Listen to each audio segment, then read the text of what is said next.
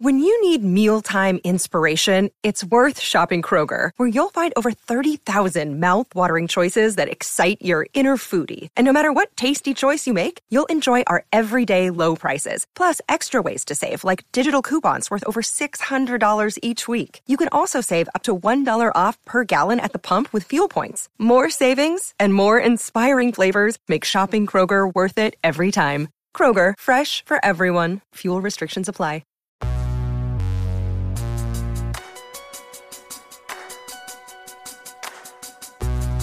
Hi, this is Danny Elfman, and you're listening to the LSQ Podcast.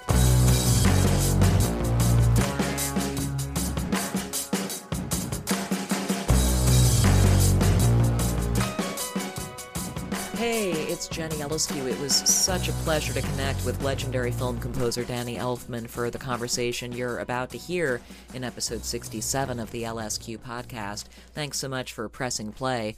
Danny and I talk about, as a child, how he first became interested in film scores, his years in Oingo Boingo, how he hooked up with director Tim Burton, with whom he's worked on more than 16 different films in the past 30 years, his new album, Big Mess, which is his first solo LP in 37 years, just released recently, and also about The Nightmare Before Christmas. He's reprising his role as Jack Skellington for a live performance of Nightmare at the Hollywood Bowl later this month.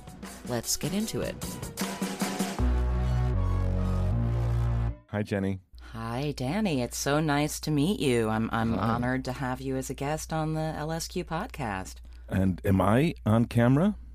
You're not, no. Oh. I mean, you can turn your camera on if you'd like. Oh, there we are. Hi. I didn't realize. Sorry, that's rude. Well, no, I mean, we're all adapting to what do we do in this situation, where we're connecting this way. So I respect all choices of camera, no camera kind of thing. I just need to hear you, but it's good to see you as well. Other than I look like a wreck, I'm sitting in a closet right now. I'm literally sitting in my closet where I record all my shit. Well, it's funny because I got a new house that I'm just moving into in L.A., and I was trying to figure out where to put a studio, and I was looking at this hillside going, oh, I could put it there, but it'll be so expensive, caissons and supports of retaining walls, and my wife's assistant, Gloria, she comes up to me and she goes, what about your closet? And I laugh, and I go up there, and I look, and I said, I actually could. And now that's going to be my new studio.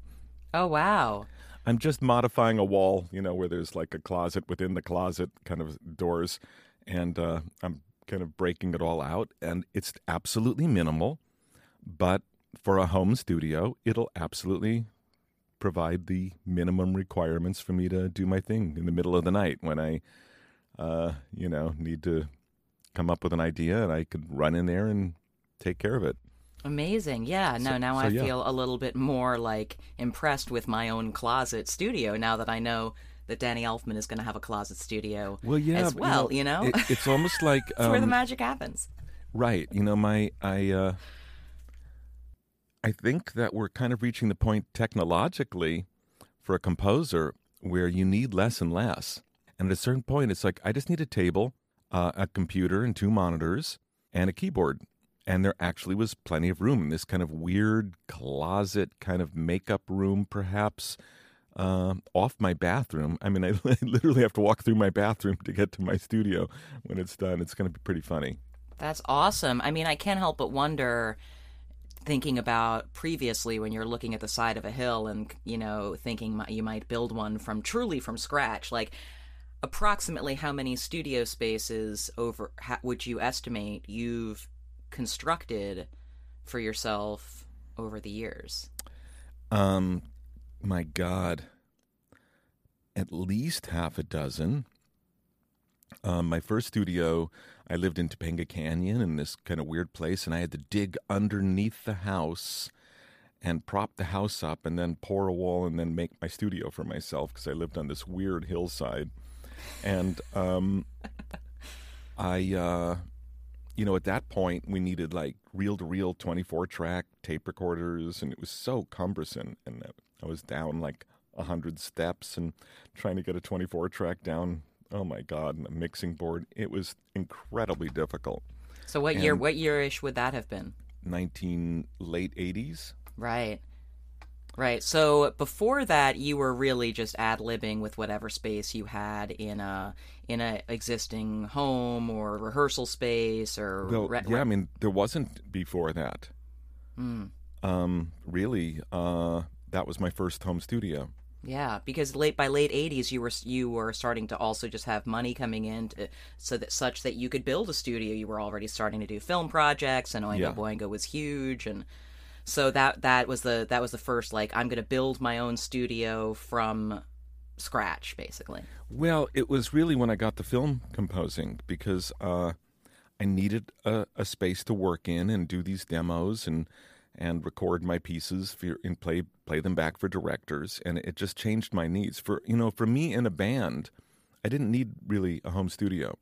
When you're in a band, you write songs, you come up with the chords, you play the parts just to remember them and do it to your portable tape recorder, and lyrics are scribbled out on a sheet of paper, and you kind of bring that in and work it out with the band.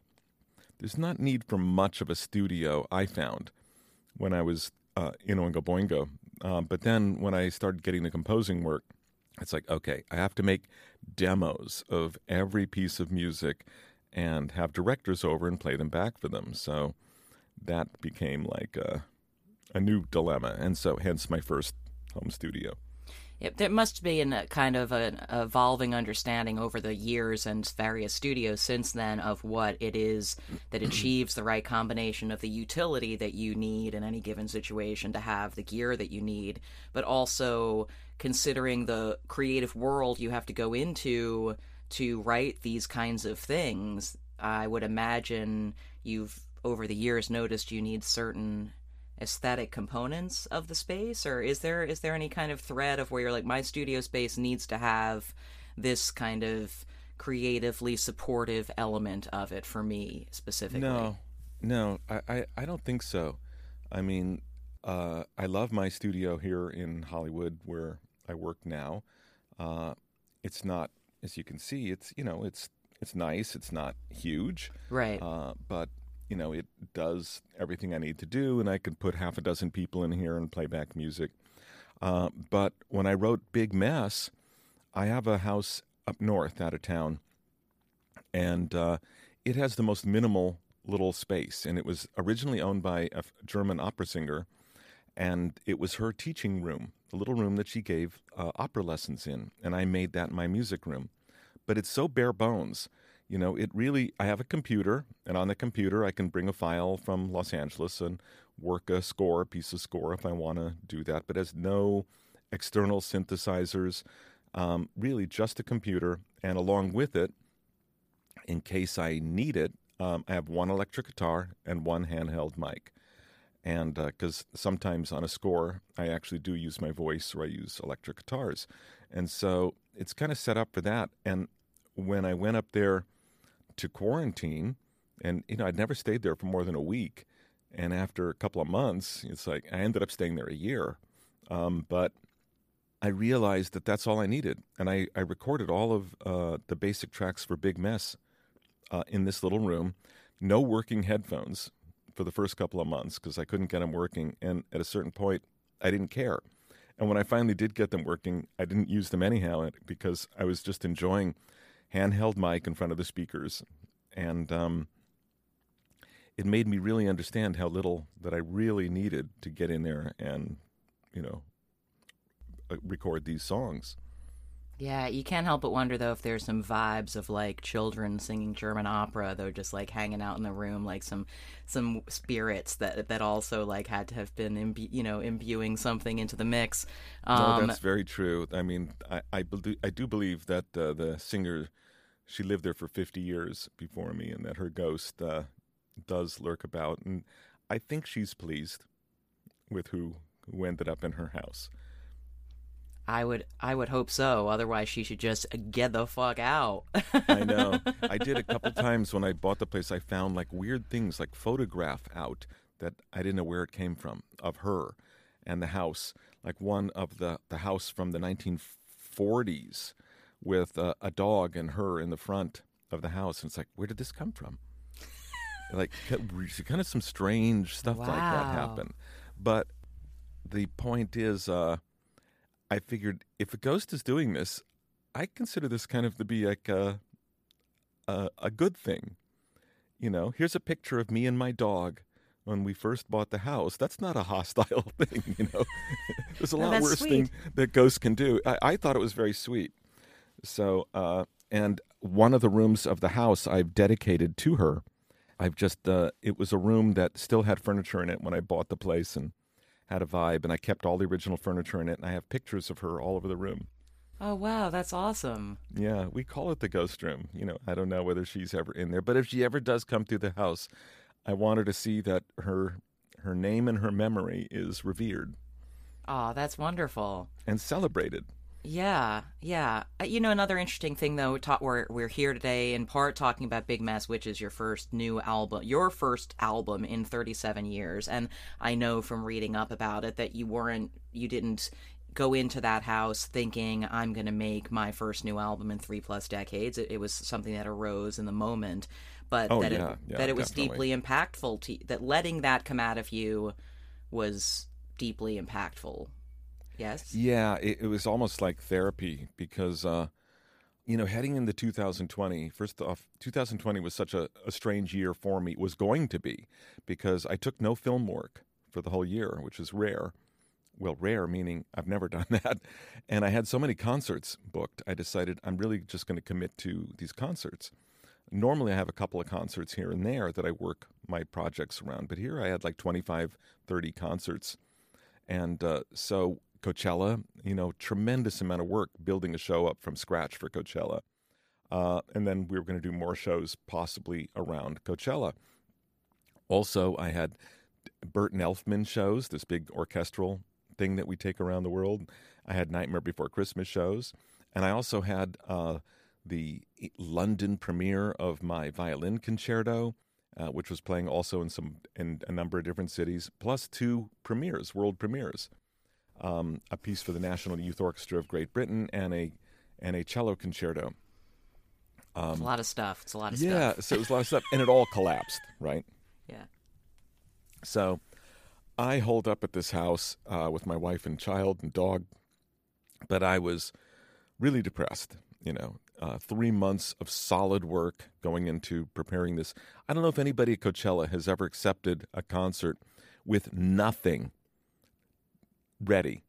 No band, no nothing. I mean, literally from the ground up, and creating lots of visuals. And, you know, it was really exciting. And I just started rehearsing with this band that I was really loving. And we were just starting to sound good. So, you know, I finally worked up the nerve to do this, and it all collapses. And then on top of that, you know, add to that America 2020. I almost felt that George Orwell could have written a sequel to 1984 and called it 2020.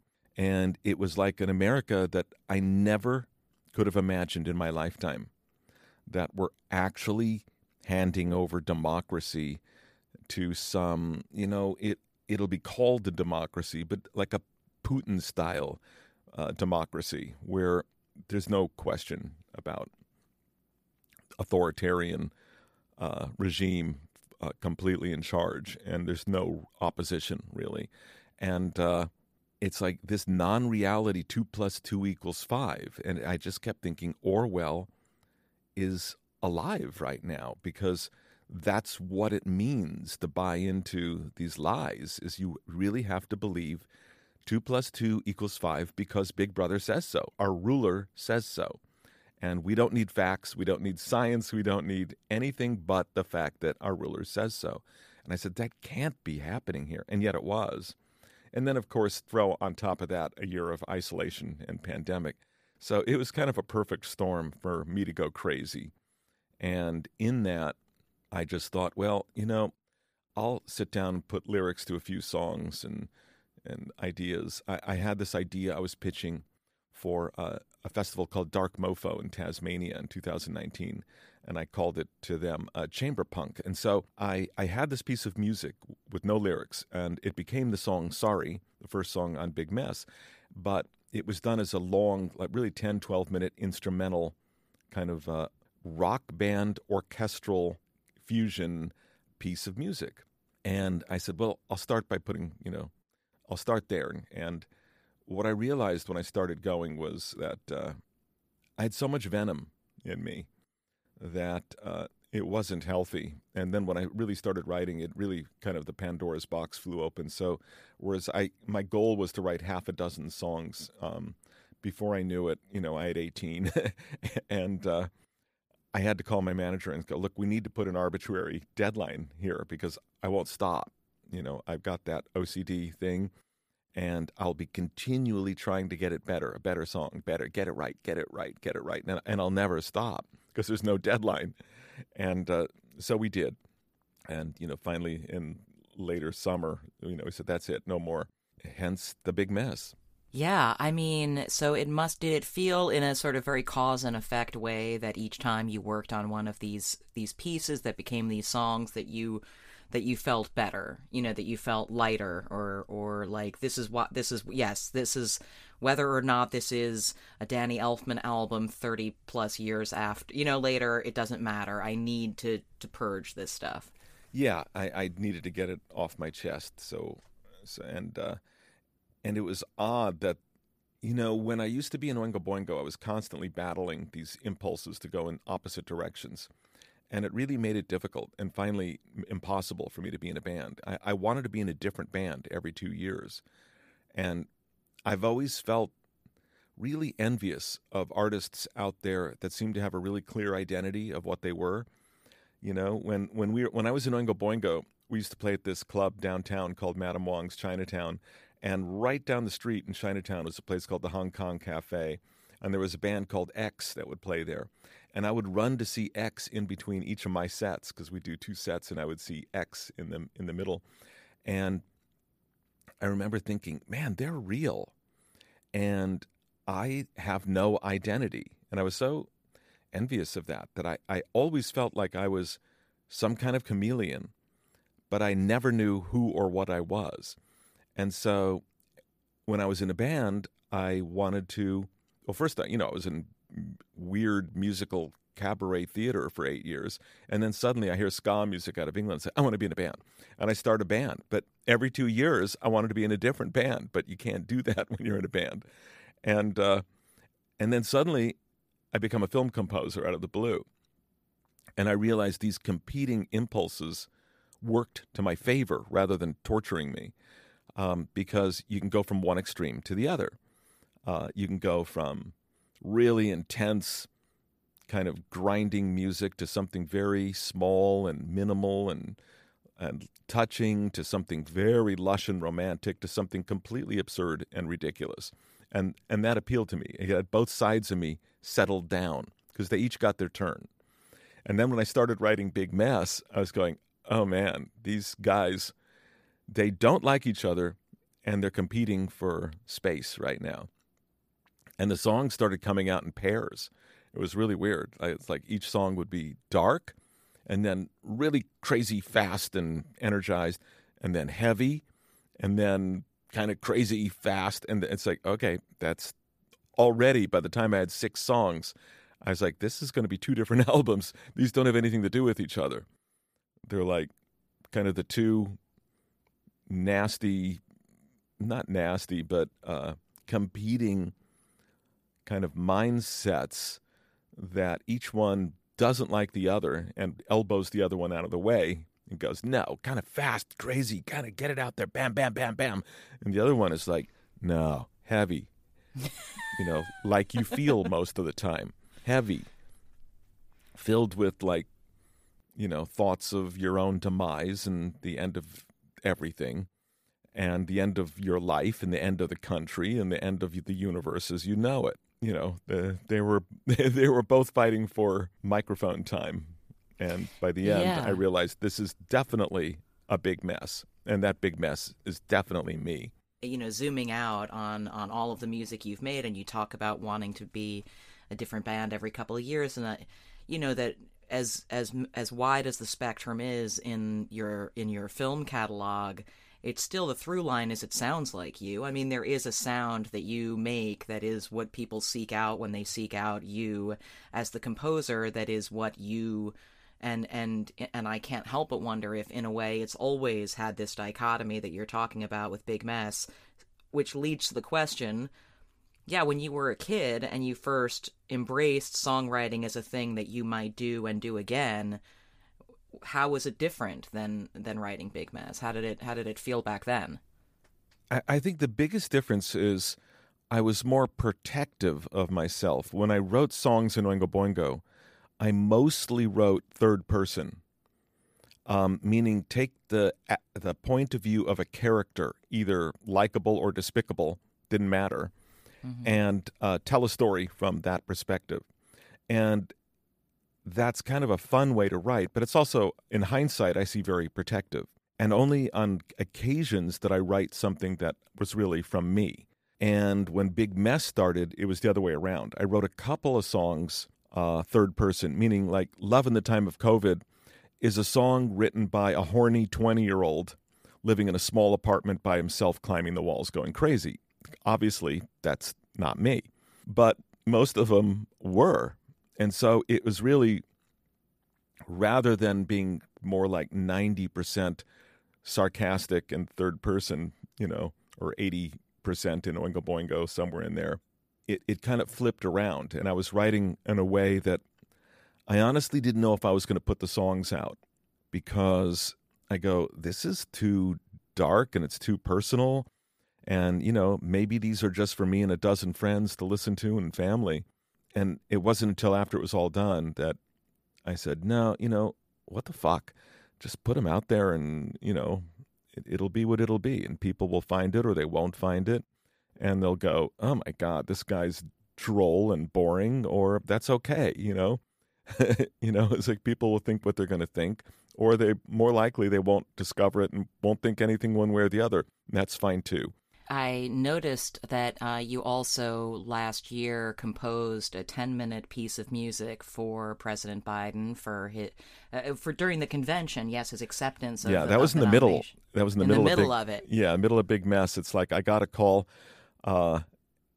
and it was kind of like David Guggenheim called, the filmmaker, and he said, "Are you busy?" And I go, "Extremely."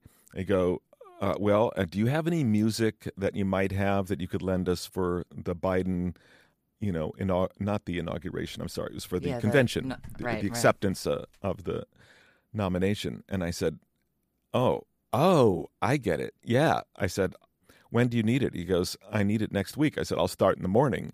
And it was kind of like call to duty. It's like you're in the National Guard and you get that call saying, you're on tomorrow, show up at 6:00. And it's like, yes, sir. And it felt like that. It's like, all right, I this is different. This is, you drop everything and you just do it. And so I did. I dropped everything and I wrote the piece, and he was wonderful to work with. And I was happy and proud to just make any little contribution that I could to the campaign, as minimal as it was. Totally. Plus, you had already started to kind of open the vein of letting out some of what you were feeling about the presidency that, as we now know, was luckily ending, and to have. Well, but I didn't think it was ending. Right. In fact, I was sure that it wasn't. So it was really desperate times for me. I'm an eternal pessimist. I'm one of those people that looks at the half-filled glass, and I see a glass that's 3/4 empty, not a glass that's half full. And so, to me, there was just no doubt that Trump was going to bulldoze himself into a second presidency. And it's ironic that it took a world pandemic to bring him down. Let's go back to your earliest memories of music affecting you. What do you remember being the first music that really struck you in a meaningful way, like as a little kid? Really, it was film music. And I was about 11 or 12 when I saw a movie called The Day the Earth Stood Still. And it was a score by Bernard Herrmann. And it's the first time I recognized there's a name by this music that I'm really enjoying, and the music really moved me. And then growing up in the 60s, there's all these science fiction fantasy films. I loved the stop motion animation of Ray Harryhausen, And so if a film had the name Harryhausen and Herman, which is the animator Ray Harryhausen and the composer Bernard Herrmann, I knew it was going to be my favorite film of the year, and it always was. So those would be films like The Seventh Voyage of Sinbad, Jason and the Argonauts. I mean, I loved these movies with the skeletons with swords fighting each other to Bernard Herrmann's music. It was just brilliant. How long did it take you to put together in your mind that it was the music that goes with the visuals, that was part of what you really get off on? Well, I mean, I think it was that movie that I realized that I didn't, I'd always taken it for granted, like most kids or most people would, that there's just music there. It's just playing. Right. And you don't think about it. And suddenly it was a realization that, no, this music was created to go with this film by an individual artist. Right. And I started noticing film scores as I was a teenager. And really, I mean, me becoming a film composer was like a fan of a game getting pulled into the game. Because by the time I was a young adult, it never occurred to me that I would be a film composer. And I never tried towards that goal. It didn't seem possible. I didn't have the tools to do that. I never went to school. Music school. I just didn't seem possible. But I was a pessimist. You're a pessimist. We know this. I'm a pessimist, but I was a big fan, and so it was almost like, when I live in Los Angeles and I grew up here, so watching Laker games, the basketball team, you'd always see a shot of Jack Nicholson courtside. It's like there's the game. It's like, okay, there's Kobe or whomever, doing this amazing stuff. And there's Jack Nicholson, like off on the side, kind of like with his sunglasses on. So it's kind of like there's a Laker game going. Somebody gets injured and they toss the ball to Jack and go, get on the court, you're on. And that's kind of like what it was like when I was thrown the ball in Pee-wee's Big Adventure. It's like, wait a minute, I'm a fan. I'm not a composer. I'm a fan. Yeah. And it's like, and Tim was like, no, you can do this. And so I did, because I may be a pessimist, but I'm never one to turn down a challenge. And it seemed impossible. And that made it really seem juicy and tantalizing.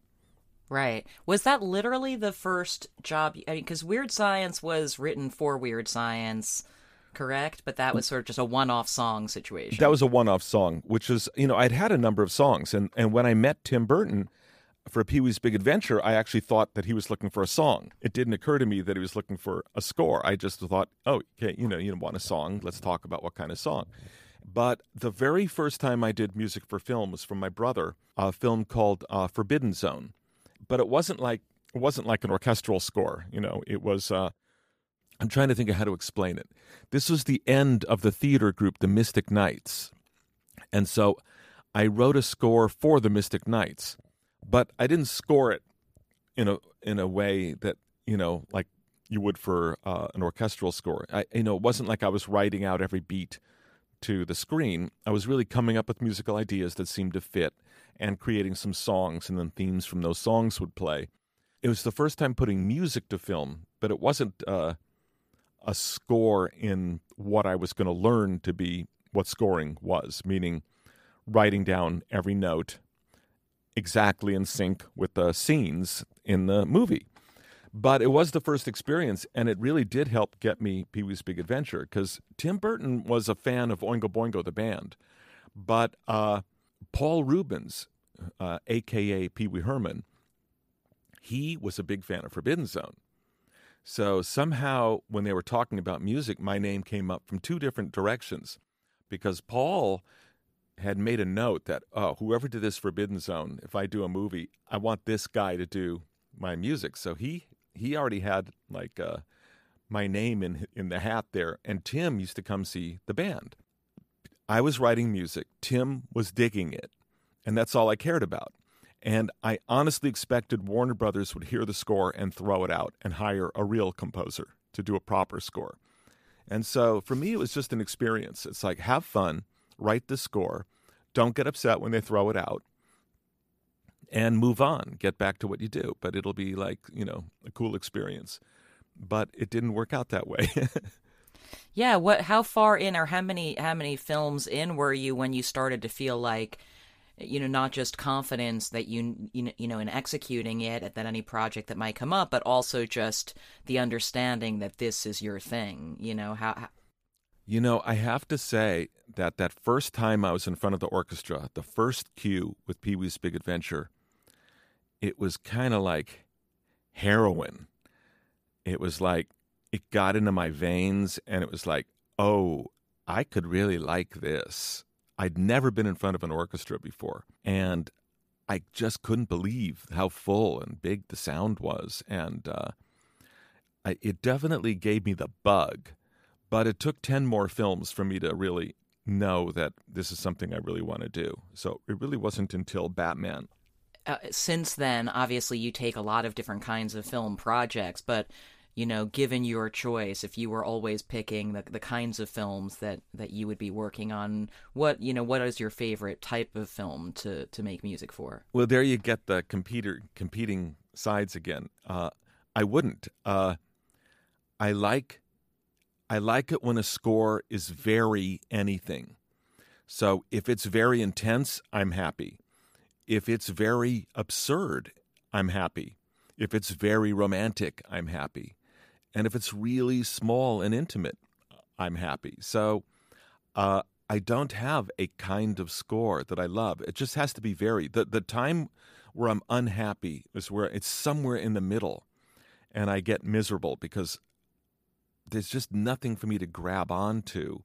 And I feel like I'm just putting, there's moments as a composer where you're just putting music to a scene that may not really need music, but, the filmmakers feel that they need to have music going.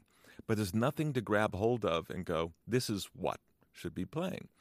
And, for example, I learned early on that doing a romantic comedy, I was absolutely miserable.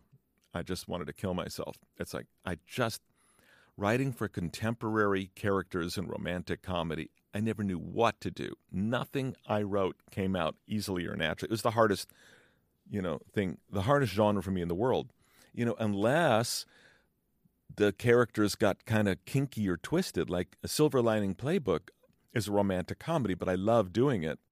But the characters were weird enough, and the story was that it's like, oh, this is no problem because I get this. They're like fucked up humans. It's like it completely works for me. It's not just a cute couple meeting each other over and over and you're just waiting for them to fall in love. Which is boring as hell. Which is boring as hell to me. Yeah. And they were like damaged people. And, once damaged people come into the picture, it's like, okay, I'm fine now. Well, yeah, I guess Good Will Hunting is kind of that way ultimately, too. Good Will Hunting is, too. It was very emotional. It's not a rom-com, but it is in a way.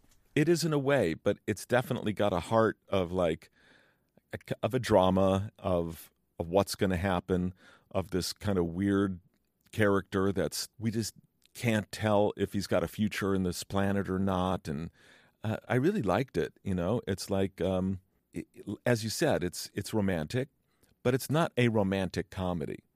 It's really a story of like somebody surviving against odds in a kind of remarkable way, and that became very interesting for me.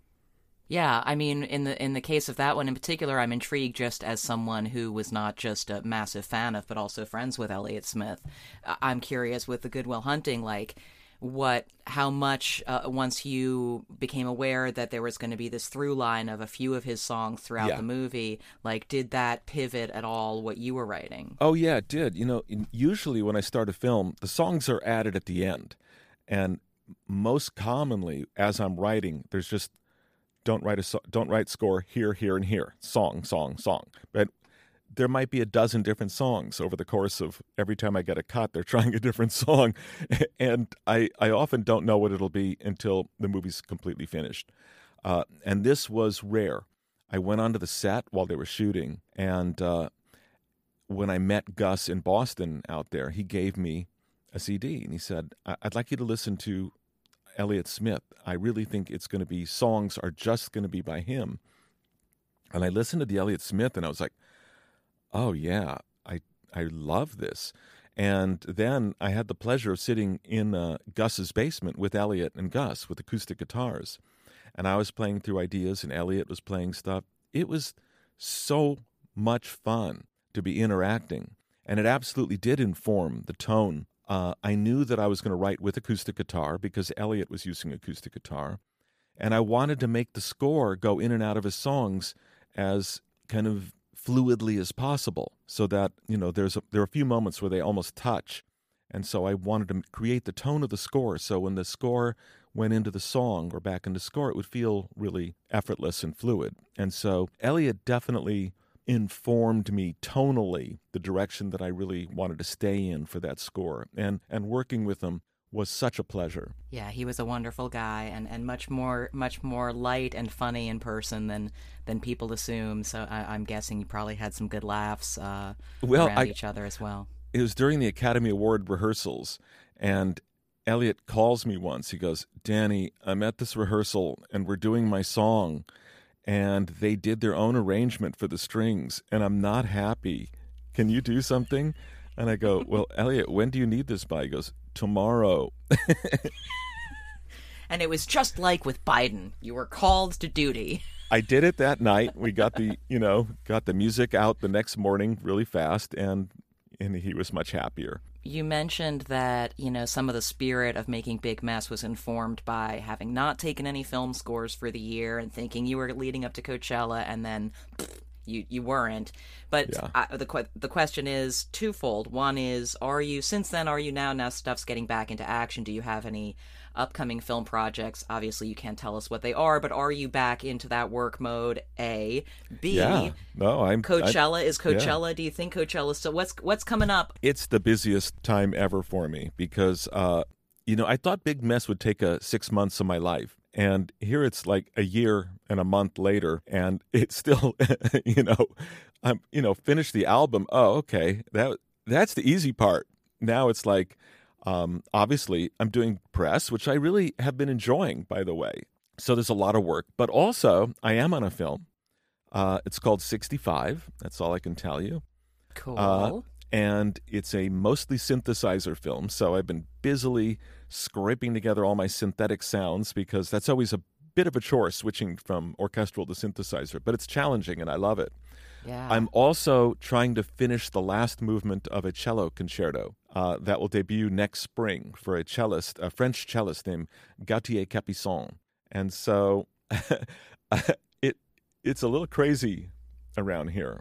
And also I've been doing remixes for the deluxe set, so that's not over yet. It's like, right. Oh, we got the deluxe box set. So every day this last week, I'm working on this fantastic book of artwork of Sarah Sitkin, who did all the imagery for the project, making like a 56-page book, trying to make a mold of my hand, because I had this idea of like a hand in the box set that comes out and you can set on, and it could be like, you could light it up, because I love hands. I'm obsessed with hands. And I got a weird one, so I thought that would be fun. And also a number of remixes. Wow. Incredible. All good stuff, though. Yeah, all good stuff. And then I go right into Doctor Strange 2 from Marvel. And getting ready for the shows in the fall, right? In the fall, got Nightmare Before Christmas coming back. Thank God, because that's like the first concert it'll be over a year and a half, of no concerts. And finally, the first signs of like, no, we're doing a concert. And I would imagine, too, I recently thought of this analogy of like video games, how in video games your character has power bars for the different things that you can get power from, and we all have our different power bars. You know, like I like when I make a good suggestion and somebody takes it. That's one of my power bars. Okay. But I would imagine that playing Skellington is one of your power bars, where it's just like its own thing, where you're like, I'm doing the Skellington thing. It's gonna feel awesome.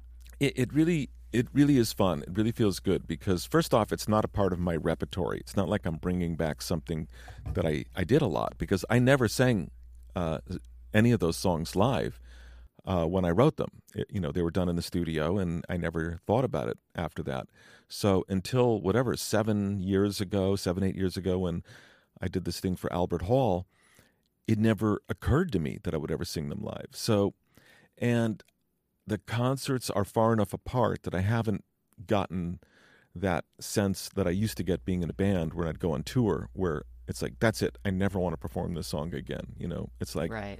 give me 3 to 6 months of touring and I never want to play something again. I don't know how bands tour for a year.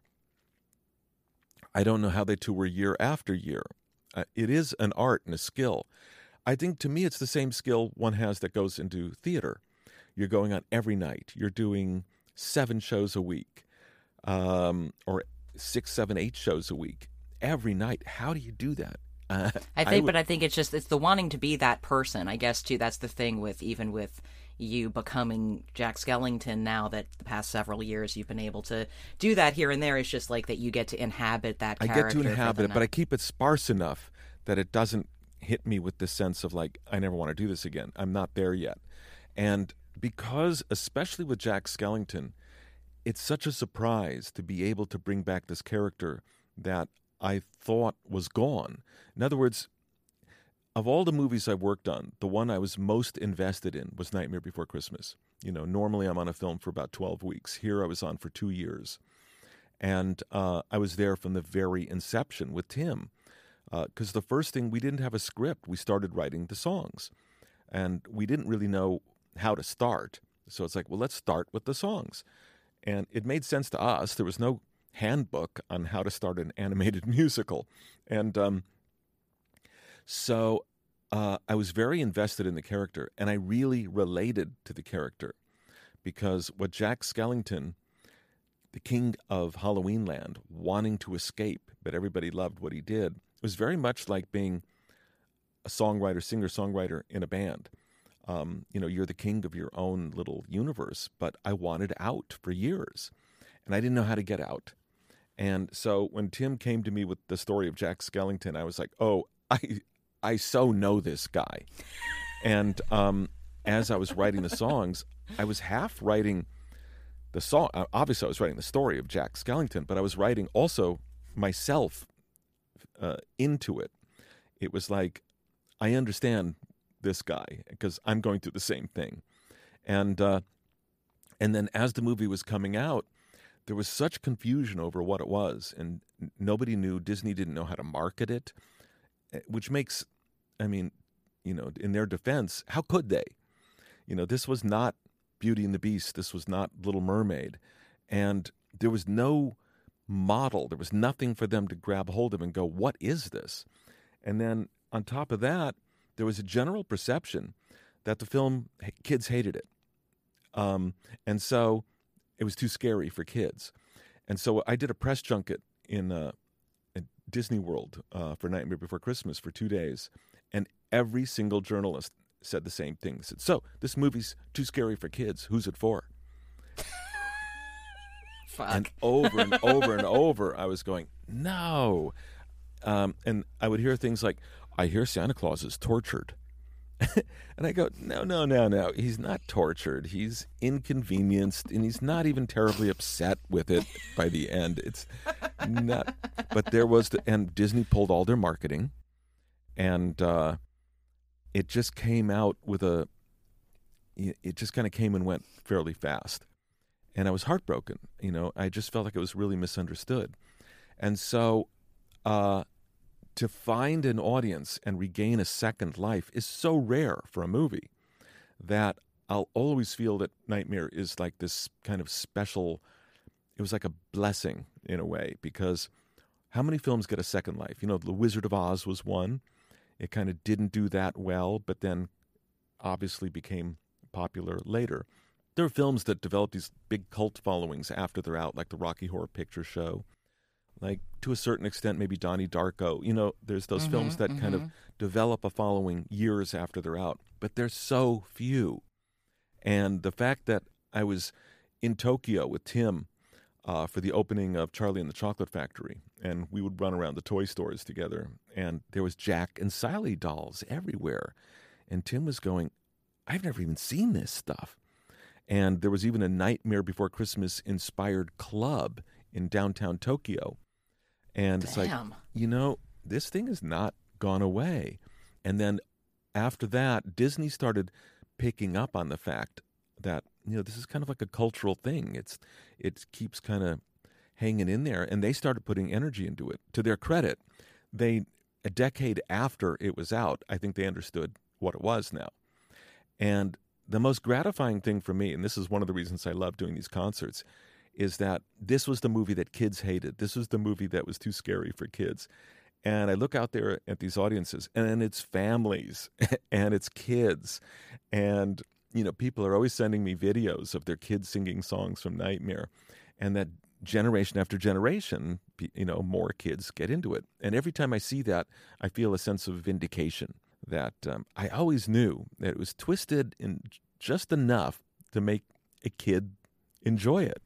Yeah, I mean, and if you liked stuff that was kind of weird and surreal and twisted cartoons as a kid, then why wouldn't kids of whatever generation also be into? We need to give kids more credit for their smarts, that they're Absolutely. Not that easily freaked out. But yeah.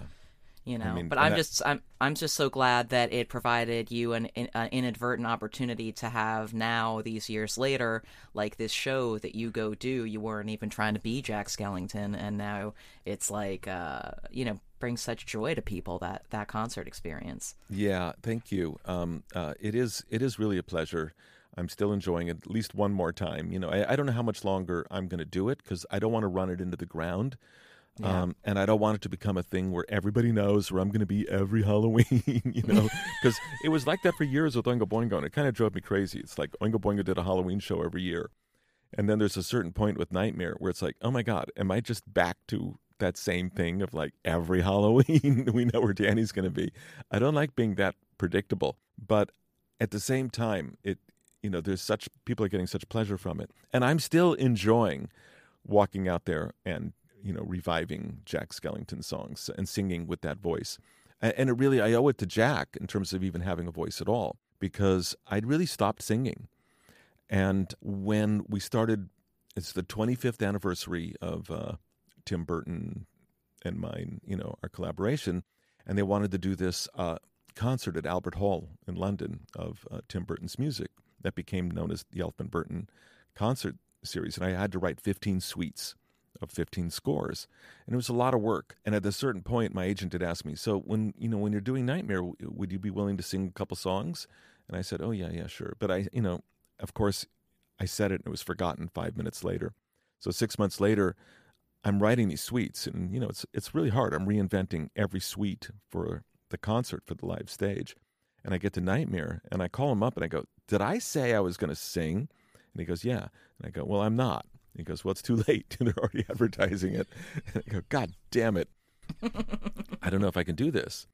And so I'm trying to relearn the songs, and I haven't sung at that point in 18 years since my last concert.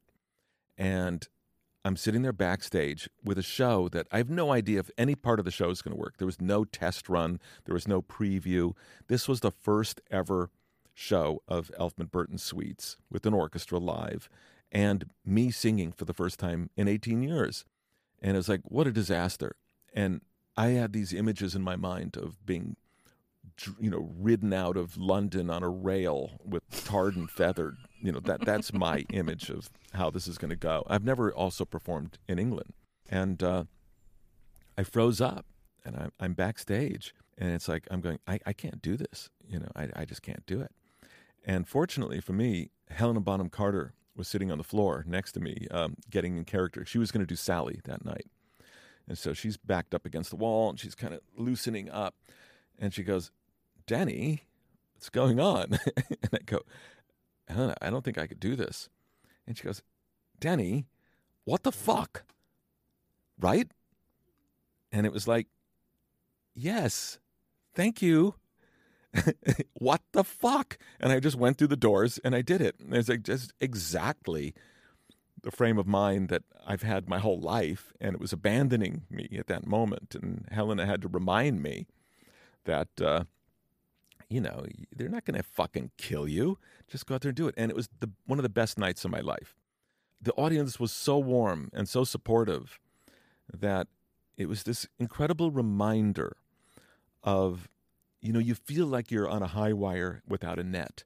and you're going to die. And then at a certain point you realize, no, the audience is your net. They're like totally with you. And if you fuck up, they'll be fine. They'll say, it's okay, start it again. We're fine with it. That happened to me one night at the Hollywood Bowl. I screwed up a song and I just motioned to the conductor and we started it again. The audience loved it. And that really is the best thing about a live performance and live audience and theater in general. It's the thing that makes theater always exciting. It's the propensity for failure is always there. And at a certain point, you're so behind an actor that if they do screw up, you're like, no, I'm there with you. It's like, come on, you can get back on track. We're right there with you. And you see them get back on track and you're rooting for them. And it feels so good, if you're in the audience and that happens, you almost feel like you helped them get back on again just by giving them your love and support. And it was a great reminder and a great lesson of what's wonderful about live performance, especially live performance that, you're not playing to pre-recorded music. There is nothing safe about what you're doing. It's not tried and true. The risk factor is high. And the higher the risk factor in moments like this, the greater the rewards. That's what makes it all so fucking great. The audience is the net. I love that idea. Yeah, and it's okay. It's okay to mess up. Like, could Danny Elfman be any more awesome? I don't think so. The story about dedicating the room in the house to the German opera singer, I mean, man, what a great guy. That does bring us to the end of episode 67. Thanks again to Danny Elfman for the convo, and thank you for listening. The new episode in a few weeks will be with Adam from The War on Drugs. Their album, I Don't Live Here Anymore, is about to come out. And then Courtney Barnett for episode 69. Nice.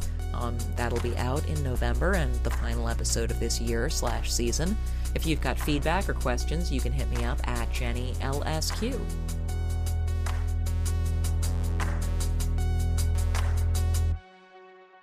It's like I'm made for FM radio, right? No, you are. You should do a podcast. You're a very good talker. But I want to be like about it? a DJ on a late night jazz station.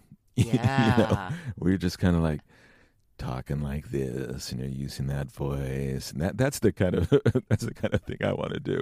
Like that midnight to 3 a.m. shift on a jazz station somewhere.